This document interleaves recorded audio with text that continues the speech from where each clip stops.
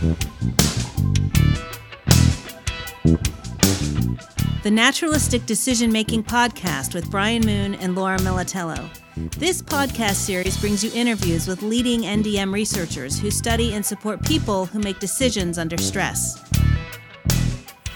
Welcome to the Naturalistic Decision-Making Podcast. This is Brian Moon from Paragean Technologies. And I'm Laura Militello from Applied Decision Science. We're happy today to talk with Sean Weil. Sean is an Executive Vice President at Aptima.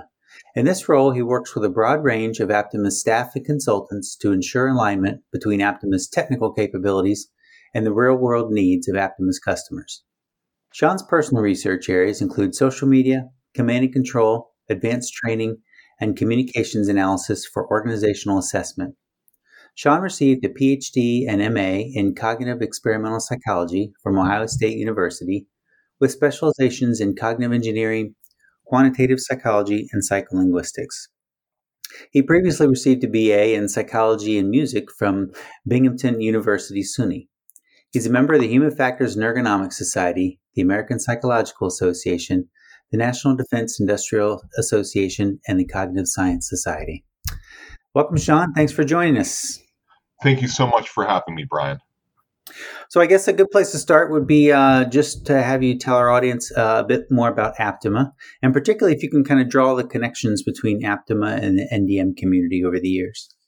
Absolutely. It's really interesting because when I describe Aptima to most people, I'm assuming that they are looking at it or they are starting from a standpoint of an engineering company.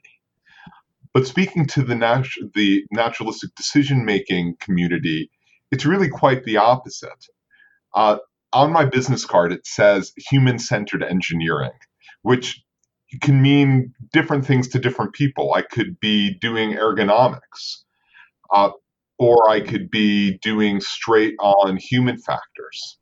So the way I like to describe it often is to say, on the one hand, we look at things from the standpoint of the social, cognitive, behavioral sciences construed pretty broadly. And on the other hand, we look at problems from a data science perspective or an engineering perspective. Aptima's strength really comes at the intersection of those two vantage points. And in that intersection, there are some truly wicked problems in training, in performance assessment, in interface design, in human-machine interaction, a lot of the things that people in the NDM community think about day in and day out. So Aptima actually started looking at command and control problems, but they were starting, their foundation when the company was founded was one of control theoretic, electrical engineering, where humans were really considered noise to be subtracted out in the system. And the insight that Aptima's founders had was that the human component was a critical component to be considered when trying to optimize these complex systems. Adding the socio to the complex socio-technical systems, which, for people listening to this podcast, is an obvious addition, is an obvious perspective. But when you're starting out from a purely engineering perspective, it's not as intuitive. So I went back and I looked at what exactly does the NDM community think about. And I realized that the connection to this community is quite deep. And not just because we have a lot of staff members who come out of labs and universities that have strong NDM or cognitive systems engineering programs, but also because the kinds of things that we're looking at are the things that are central to NDM. Decision-making in complex settings is where Aptima thrives. Lots of defense domains in op centers or submarines or aircraft or in small groups, but also in healthcare and safety and law enforcement. The concept of sense making is is central to the way that we approach these different problems, especially in conjunction with emerging AI and expert systems. And finally, the idea of doing any kind of knowledge elicitation, whether it's a cognitive task analysis or a mission essential competency analysis, or some other kind of structured approach for domain decomposition, is something that we just intuitively or reflexively do as complex domains are put in front of us. When I think about the work that we do, oftentimes the connection to NDM is implicit, but it's also pervasive in the way Aptima approaches problems. Excellent. Yeah, you mentioned sort of the connections of people, and those are the connections that I usually make. Certainly, over the years, having Aptima folks at the NDM conferences and just having past relationships with folks and ongoing relationships with folks from Aptima are the networking kind of relationships that I think about. But yeah, so that sort of early focus on engineering but human-centeredness that's been there throughout. And I wonder if you could just dive a bit more into that in terms of the sort of domains that you all work in and where that human-centeredness sort of is called out in those domains. Sure. It's funny the way that you've presented it there, because there are so many domains that Aptima works in. And I think I could come up with a very compelling, very strong story about the influence of NDM implicitly or explicitly in any one of those domains. But let me pick just one or two that I think are the listeners to this podcast might be interested in. The Air Force, for instance, was keenly interested in the way in which their airmen were being trained.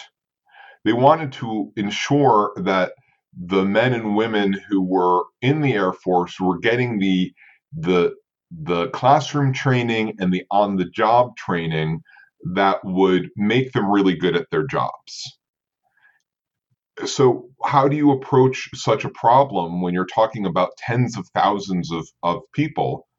This is where developing a knowledge elicitation process that is appropriate to the questions that are being asked really came into play. And Aptima, for many years, and continues to this day, to execute on some of these knowledge elicitation processes, going from domain to domain and using a structured interviewing technique, decomposes the requirements, the knowledge, skills, and attributes that are required for successful performance in that domain. The method that we use is one that's been developed in conjunction with the Air Force Research Laboratory and the Group for Organizational Effectiveness. It has deep roots in industrial organizational psychology, which the method that we use is called mission essential competencies. But at its heart, it is a task decomposition in the tradition of CTA. Another way to look at the problem is we can look at an operations center. When I was in graduate school, I remember learning about NASA operations centers and some of the idiosyncrasies of communication and information flow within those organizations or within that operations center. At Aptima, we have embraced analyses that have emerged with the ubiquity of communications and sensing technologies. So in that operations center, you can now very explicitly look at the flows of information from person to person, whether or not that communication is email or chat or face-to-face communication. You could use modern statistical natural language processing techniques to extract or abstract the topics that are being talked about. You could avoid looking at the content completely and instead look at the non-indexical properties of the speech or the chat, that is inflection or emphasis or some deviation from the norm. And then you can contextualize what you find based on models or theories of communication norms in order to diagnose problems or maybe even the antecedents of those problems. And all of this is in the service of detecting effective decision making or maybe identifying the obstacles to effective decision making in those complex environments. Right. So I hear you kind of hearkening back to some of your research, and that makes me wonder, before this executive role that you now have, you were a very active researcher. That's certainly where I first came in contact with you. I'm wondering if you could sort of talk about your research days and then tell us sort of how this transition to a more executive role has gone for you. I've been thinking a lot about that recently. The pandemic that we are all living through right now offers a lot of opportunities for reflection. Maybe it's the reflection that I don't get to have sitting on airplanes these days. But, I started out at Binghamton University in New York, convinced I was going to be a music therapist. And how do you become a music therapist? Well, I assumed that you would double major in music and psychology, and then poof, you would be a music therapist. It turns out, by the way, that that's not what happens. If you want to be a music therapist, you go and get a degree in music therapy. But it actually helped me. It led me onto a road that has been a very rewarding career. And I still have a lot of years left in this career, but I anticipate nothing but interesting, intellectually stimulating things. I fell into a psychoacoustics laboratory. Dr. Richard Pastor, Dick Pastor, was my undergraduate advisor, and he was doing, on the one hand, laboratory reductionist experiments in auditory perception, very low-level psychophysics. But on the other hand, he was looking, or people in his lab were looking at expertise and expert novice differences in music and auditory perception. And he was doing some basic human factors research in alarm discrimination. I went on to The Ohio State University, where I was focused on psychophysics. I was working in a psycholinguistics lab that, again, was quite traditional in the methods that it was using and the questions that it was asking. We were looking at basic models of speech perception and how the human speech organ worked in terms of language perception. And while I found that work interesting intellectually, it wasn't what I decided I was going to do with the remainder of my career. So I kind of stumbled into Dave Wood's lab when I was at The Ohio State University because I hadn't been in that department. I took a class in cognitive systems engineering and found that a lot of the problems I had with traditional experimental approaches and the narrowness of the aperture in looking at complex problems was completely eliminated when you had a different set of methods at your disposal.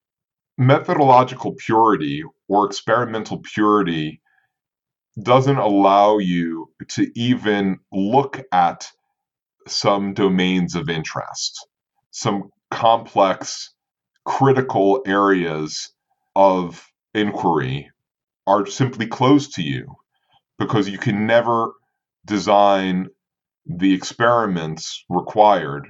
Or if you can, the pace of inquiry would be so maddeningly slow that by the time you had some insight, the world would have passed you by. So I found in cognitive systems engineering a new tool set that allowed inquiry into new domains. I started at Aptima in 2004, a very excited scientist, and I got thrown into the deep end of the pool. I was able to simultaneously work on projects that had to do with command and control or communications or novel training methods, and was very excited to continue the publishing, at least in conference proceedings, that I had done when I was a graduate student. And I did that for the first 5 years of my tenure at Aptima. But what I found was I was a reasonably good scientist in a group that had a lot of really good scientists, but that I had a knack for translating across disciplines.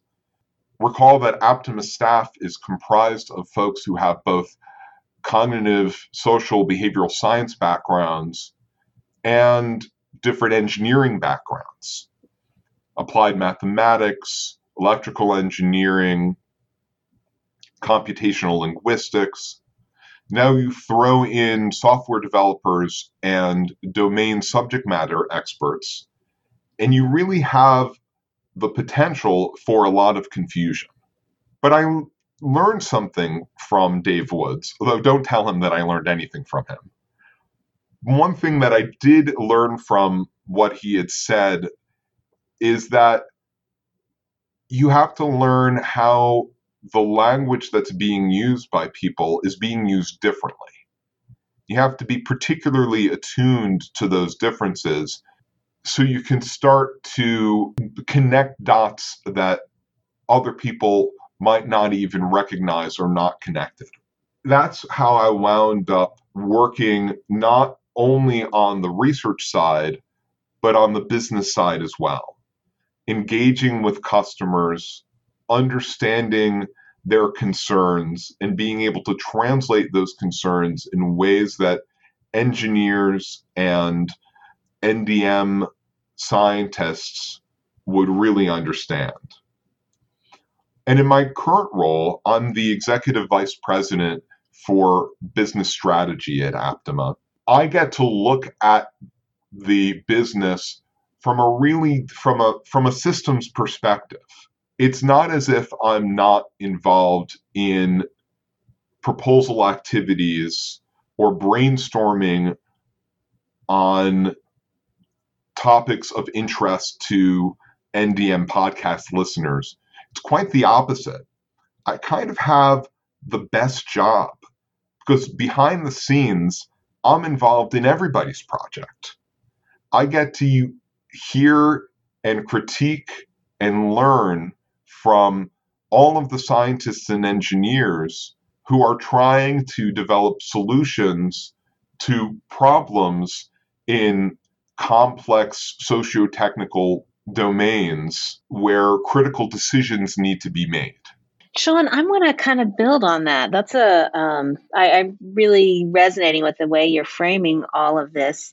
And I'm thinking about Aptima, which, started with a handful of people who had kind of worked together and had a shared human-centered perspective and kind of rapidly grew. And so I'm wondering, as you have kind of expanded and you've got this staff with really diverse multidisciplinary backgrounds, how are you able to kind of stay true to some of these principles that you discovered over time, the limits of constrain yourself to a small set of rigorous methods, an openness to field research, an emphasis on the human?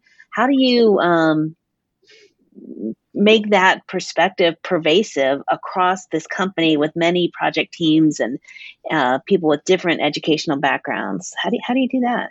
It's a really interesting question, Laura, and it's one that I struggle with because on the one hand, as a business, we are always interested in growing. On the other hand, we also want to be true to our core principles of innovation and impact and empathy in ways that are very much tied to that human-centered slogan that I've got on my business card. I had a hard lesson when I started at Aptima. Remember that my formal graduate training was in traditional experimental design. And there was a project that I was assigned to when I started at Aptima called A2C2, or the A2C2 stood for Adaptive Architectures for Command and Control. And it was quasi-experimental. We had folks coming in to a laboratory at the Naval Postgraduate School to run through a simulation where we did a formal manipulation, right? We had multiple conditions and we were trying to look at differences in performance. Everything about it would have made my undergraduate psychological methods professor cringe. Because there weren't enough controls there. We didn't have a high enough N. You had multiple people in an experiment together. It just didn't adhere. It didn't align with those methods. But it did provide a lot of insight if you knew where to look for it. And what we found was we had converging methods. We were working with a university that could run hundreds of undergraduates through versions of the same experiments that we were running with Navy officers. And if we saw similar patterns between those groups, we could reasonably extrapolate conclusions that we could then test operationally. So the lesson that I learned there was that I shouldn't be clinging, again, maybe this is a lesson that I had to learn multiple times, was that I couldn't cling to methodological purity if we were going to approach questions in really messy environments. And so that's a lesson that I've taken to a lot of the things that Aptima does, right? So as we're looking, because there are always constraints. There are budget constraints, there are timeline constraints, there are cultural constraints, sometimes there are political constraints, but that doesn't mean you shouldn't ask the questions or try to develop solutions to problems that are having real world effects. So what I try to teach our staff and what I try to do myself is to ask myself, can I approach this research or this analysis or this development with that underlying principle of human-centeredness right at the forefront? These challenges increase as the company expands because some of the pressures towards thinking about things the way everybody else does, they get pretty strong. Right. But we really want to make sure that those are the questions that are being asked so we can remain true to ourselves.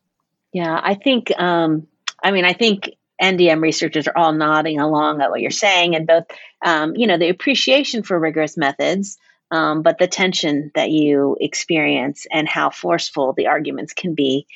So it's interesting to hear you say that. And I think a lot of NDM researchers wind up working in small organizations with like-minded people for that reason. But so it's interesting to hear you talk about how you really try to make that explicit. It's on your business card. You talk about this. You try to bring the focus around a human-centeredness and really have had a lot of success at leveraging other approaches in a complementary way. That's right, Laura. And, there are a couple of things that you've said reminded me. When we talk about multidisciplinary, there are different levels of multidisciplinary, right? There's, hey, we've got a cognitive scientist and an industrial organizational scientist and a UX person working together. That's multidisciplinary. Right. Or you have a cognitive scientist, a materials scientist, and I don't know, an exobotanist working together, right? So one of the things that we found is, again, looking at things from more and more holistic, a more and more holistic perspective. You start to see, well, really the good stuff, the stuff that's really going to be interesting, is when you put people together whose disciplines are so different that you are forced to create a new vocabulary, a new vernacular, in order for innovation to occur. And as an NDM practitioner or a cognitive systems engineer, I love that because it's an opportunity to proselytize. It's an opportunity to spread the gospel of NDM to domains where it really hasn't had the effect that we want it to have. And as an executive in a company with such a long and strong tradition in NDM, it's a pleasure for me to be able to put that gentle pressure on our staff to move in those directions. Yeah, Sean, that's an interesting point, and I'm wondering, as you proselytize, have there been places where you've just struggled to sort of get that message across, or where the pushback has been, so severe that you sort of give up? I mean, you're sort of out there trying to make the case. Where have you seen the most resistance? So I have to tell a story in answer to that question, Brian, because I have been in some wonderful situations, but rarely do people, when I'm describing, hey, we really need to invest in upfront knowledge elicitation to really understand this problem, and I'm talking to a room full of engineers, most of the time you get head nods, but then the execution is lacking. But I had one experience where I went in front of a group of engineers and scientists and software developers in a government agency. And I had one guy who was very articulate in why he thought this NDM stuff was total BS. And in the moment, I was very diplomatic. I was very politic. I tried to convince the other people around him that no, there's really a lot of value here in understanding the domain, so you don't wind up spending a lot of time, money, energy, and resources solving a problem that isn't really the central problem. But I also walked away from the meeting understanding that the guy who had been a little bit of a provocateur in that meeting was speaking from a place of experience that really differed from mine. And what motivated his opposition to NDM related approaches wasn't the hypothetical value of understanding a domain better, but his actual experience seeing significant portions of budgets on previous efforts used to do knowledge elicitation that wound up being less than insightful. And as an engineer, he saw that as quite wasteful because the conclusions that other people had found were self-evident. So it was a reminder to me of some of the limitations of our methods in these contexts, but also that the exception sometimes proves the rule. Because most of the time, when we look at domains, we find a lot of surprises. To your original question, Brian, about what do we do with that resistance and do we just walk away? I should say that in that specific instance, while we didn't do what we had originally intended on doing, which was a broad analysis of a particular Air Force domain, we actually convinced some of the other people in the room that actually was going to be a benefit to their programs in the long term. And we've done a number of efforts for that same organization. But the more general point is that, so Aptima largely does work for the Department of Defense. We are finding less and less resistance to some of these approaches as the technical complexity in those domains increases because of the pace of integration of artificial intelligence and machine learning and other modern technologies are having a significant disruptive effect on workflow and the ability to execute on the missions and tasks of those organizations. So we have less resistance now because people are feeling the pain of misalignment in complex systems. Right. Yeah, no, I think those kinds of stories are super important to get out there because the happy path of these NDM projects is not always the one that we go down, and I think it's important for us to remind others that the struggle is real, and it's okay if you can't quite make that convincing case because there's other ways to make it, and there's other customers out there. But yeah, I think it's great that you shared that struggle. I want to go back to your comment about stumbling into the lab at Ohio State. I sort of wish they could somehow institutionalize that stumbling and we could get more people to stumble through Dave Wood's lab. But I wonder if you mentioned Dave, and we won't speak of him again as you asked us earlier, but I wonder if there are other folks that you kind of call out as influences on your work and your perspective. Yeah, that's a great point. And I'm only kidding about Dave. Dave is actually one of the biggest influences on my career.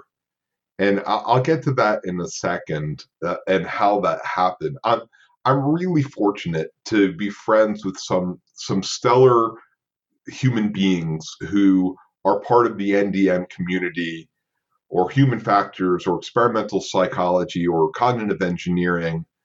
Gary Klein, or Steve Fiore, or Robert Hoffman, Nadine Sarter. I'm fortunate to have gone to school with Emily Patterson and worked with Emily Roth. And at Aptima, I've had amazing mentors in Gene McMillan and Jared Freeman and Elliot Enton that I credit for not just the scientific approach that I take, but maybe the human approach that I take. But the two people who have been the biggest influences on my career are David Woods, who was my adopted father at Ohio State when I was there, who took me in as a stray. And the second person is Danielle Serfati, who is the founder and CEO of Aptima. So let me talk about David for just a second, because at the time, and this was in the early 2000s, he had a lab filled with mutts. And what I mean by that is he would find people in other disciplines, computer science or design or art or architecture, you name it. And certainly I was one of those people. And he filled the lab up. He gave us the tools to think about these complex systems, but he encouraged us to draw from the disciplines that we were coming from so we could bring something new to the domains that we were studying or the designs that we were doing. And he and I, because I was coming from a traditional laboratory psychology background, I had the set of experiences, or I had the academic training to push back against the more holistic, methodologically questionable ethnographic approaches that he was encouraging us to look at. And in that tension, in that headbutting, came lots of insights for me. But I think the biggest thing that I took away from my time with him at Ohio State was the necessity to look at problems from the 30,000-foot view and then from the 30-foot view, and to be able to go back and forth between those two perspectives. He always says, when you're feeling too concrete, go abstract, and when you're acting too abstract, go concrete. And that is a lesson that I take with me everywhere I go. So I started at Aptima in 2004 with some of those lessons in hand. And I found that Danielle, who founded Aptima in 1995 with that command and control project, who was coming from an engineering approach, but had embraced the influence of social, cognitive, behavioral sciences, all with an NDM twist, he shared some of that worldview that Dave had taught me, to think about things from a holistic perspective, from a systems perspective, and to use that knowledge of what you were trying to do more globally to influence what your inquiry should be, what your development should be, what your experimental methodology should be to understand one portion of that larger system. So I take what those two mentors have told me and shown me, and I try to bring that into all of the work that Aptima is doing. Yeah, that's a great story and great color, and I think it's interesting just to trace your sort of multidisciplinarianism, if you will, all the way back to those roots. It's absolutely true. I work now with folks who have really varied backgrounds, not just within Aptima. Within Aptima, we have a stellar staff with a range of backgrounds, from neuroscience to astrophysics, all interested in problems that relate to human performance, or the integration of a human into a system, or the integration of new technology into a human organization. But beyond Aptima, we work with people with an even broader array of backgrounds in synthetic biology, or computational political science, or physicians, or you name it. We have worked with people, environmental science, and all sorts of things, thinking about the problems from a systems perspective, and then asking myself, well, where is the human-centered, where is the NDM perspective here? How can I influence things in ways that will ultimately support complex decision-making? Those are lessons I really learned from Dave Woods and Daniel Serafiti. Right. This next question's probably a big one, and might be a bit challenging to answer, but where is Aptima sort of looking to take the work next? Are there areas that you're just now sort of getting a beachhead on that you really see expanding over the next couple of years? Yeah. Do you have another 2 hours for this conversation? Maybe a follow-up podcast just on this? Yeah, I realize that's a pretty big question, but keep it to 3 minutes if you can. You got it. Look, I mean, this is the $1 million question, but I'll say a couple of things here. On the one hand, there are a whole bunch of research and development questions that we have been just itching to ask and to do inquiry about for years.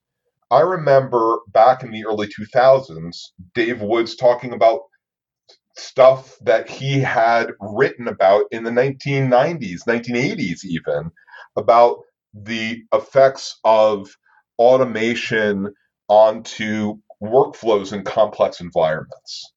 Well, now here we are in the 2020s, and things that were very much laboratory-based or conceptual are now every day. So there's a whole host of research and development questions on human-computer interaction in all sorts of domains that we know as NDM practitioners are going to crop up. And when they do, and when there aren't technological solutions to those problems, that's where the kind of research and development, the kind of inquiry that NDM practitioners do is going to become more and more critical. We're trying to get ahead of that. Similarly, we've been doing a lot of operator state assessment, but even at an organizational level, you can start getting a sense of what the current status of that organization is based on a measure of the activity that they're already engaged in, which now is being recorded. It's mediated through technology, so it's sensible and it's recordable and it's analyzable. And using all that information, we could start making decisions that optimize those organizations in ways that we couldn't do before. And all of this is a very human-centric approach. In the past, you didn't have access to this information. Now that you do, how do you use it in ways that are really going to be positive for that organization? But the other thing that Aptima is really looking to do, and we are finding some success, is in the maturation of the technologies that we've developed, all of which have a strong NDM, human-centric, supporting decision-making component, and finding applications for those in larger programs. Because one of Aptima's central principles is impact. There's no benefit to developing a new technology, a new decision support tool, a new artificial assistant if it's just going to sit on a shelf somewhere. So we have been spending a lot of time to understand the larger procurement system and the larger business case for getting some of these things really into regular operational use. And that is a big part of my role at Aptima as the Executive Vice President for Business Strategy. So I want to jump in on that. One of the things I have admired about your work is that you do get to the actual application that has an impact. And you, Aptima has several patents, which a lot of scientists never get there. I wondered if you could talk a little bit about your strategy for patent. When do you decide to go to the expense and trouble to patent, and just what's that process like? Yeah, it's a really interesting question, Laura. And I should say, this is the caveat, I'm not the patent expert at Aptima. Although I have a patent with my name on it, there are folks here who are far more steeped in the pros and cons of patents. For me, patents are weird, exotic things, right? As a scientist, the concept of owning an idea and keeping other people from using it is baffling. Right. But as a business, it's a way of differentiating ourselves from competitors. And in a traditional business strategy approach, you want to hold on to your patents really jealously in order to retain that differentiation for as long as possible so you could get an advantage for the success of your business. But Aptima isn't the kind of organization that is a closed-door organization. We encourage our staff to publish what they're doing whenever possible and to be members of their professional organizations, in part because we want to demonstrate to our customers that we are a company full of innovators. And innovation comes with collaboration, with sharing. So we have a collection of patents, in part to demonstrate and to encourage internally this spirit of innovation. And then what do we do with those patents? There's a defensive element for the patent pirates out there who will point to something that somebody's doing and say, hey, we've got 10,000 patents in our patent portfolio, so we're going to put pressure on you until you pay us royalties and that kind of stuff. So there's some defensive aspect to it. But for my money, the main reason that we have patents is, or why we encourage people to patent the work that they're doing, is to demonstrate the innovation quotient that we bring to the problems we're trying to address. Interesting. Okay, so I'm appreciating the kind of tension you're describing between being very open and collaborative and part of the scientific conversation, and needing to kind of jealously guard some components. And so it sounds like that's a tough decision every time. Is that right? Which side do you want to land on there? I don't know that it's a tough decision. Okay. The default answer is openness, as far as I'm concerned. And that has been the approach that Aptima has taken. When it's appropriate for things to be open source, we make them open source. And unless there are specific disclosure limits on projects, we encourage our staff to go and publish. That is a different stance than some other companies doing work in these same domains. But it has been an explicit decision that we've made because, and again, this goes back to Daniel Serfady and the culture that he wanted within the organization, that innovation comes with collaboration. So the more we are able to do that collaboration, the more ultimately that we will succeed. Makes sense. That makes sense. Okay, so I'm going to just switch gears here a little bit and ask kind of a fun question. So you meet a complete stranger who claims to be a human-centered practitioner. On pain of death, you're given one question to determine if they are indeed human-centered. What would you ask? I would ask them to describe a car, and I would wait to see what their answer is. And if they tell me about the engine or the brakes or the computer system or the aerodynamics, but they don't mention the driver or the purpose of having a car, then I'll know that they're not really human-centered in their thinking. If instead they say a car is a conveyance for people to move from one place to another with speed and safety that aligns with their overall tasking, or put it in a less jargony way, then I'll know that they take a human-centered approach.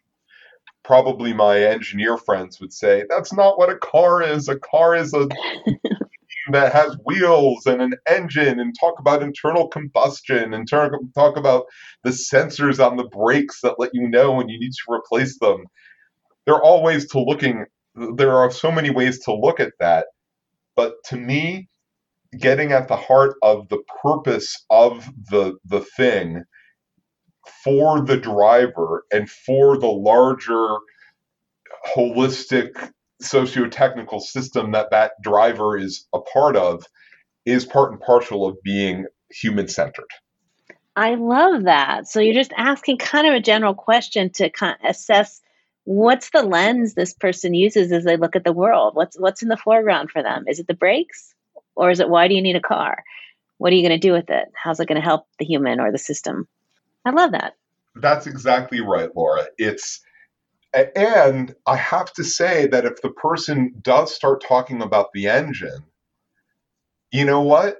That person knows a lot more about engines than I do. And if the two of us are working together and he has the engine vantage point and I have the person vantage point, we may be able to come up with a better solution together than either of us can alone. And that's where I really embrace a multidisciplinary approach. And I hope that some of my human-centeredness kind of rubs off on him or her. So the next project that they are working on, they bring a little of that with them. Nice. Very nice. All right. So second fun question and the final question of the podcast. Tell our audience something about you that they might not know. Well, your audience may know nothing about me, so everything that we talk about might be totally novel to them. But I'll have to say that, you mentioned right at the beginning of my bio that I majored in music as an undergraduate, but I'm still a very active musician. I play euphonium, which is a brass instrument that's about half the size of a tuba, and I've been playing for years. During the pandemic, I've done a whole bunch of online wind ensemble things where I've gotten to play. I also play piano and I sing. I sang with the Columbus Symphony Orchestra chorus when I was in Columbus, and I've sang with semi-professional groups here. I even had a video of me singing the Grinch song go relatively viral a couple of years ago with over 10,000 views. Very nice. I'm also an avid genealogist, and I found family who were unknown to me, at least, across the US and in England and Australia and New Zealand and Israel and South Africa. And it's been a wonderful hobby for 25 plus years to kind of track people down. It satisfies this kind of detective, this interest in detective work that I find very satisfying. So when I'm not trying to do all of the plate spinning and juggling that I do at Aptima, and I'm not spending time with my wife and 2 kids, I'm playing music or tracking down family. Well, it sounds like a very busy existence. So I'll thank you for giving us a bit of your time today. This has been a lot of fun, and it's been a real pleasure to speak with you. And on that note, thanks for joining us for the NDM podcast. I'm Brian Moon. And I'm Laura Militello. Learn more about naturalistic decision making and where to follow us by visiting naturalisticdecisionmaking.org.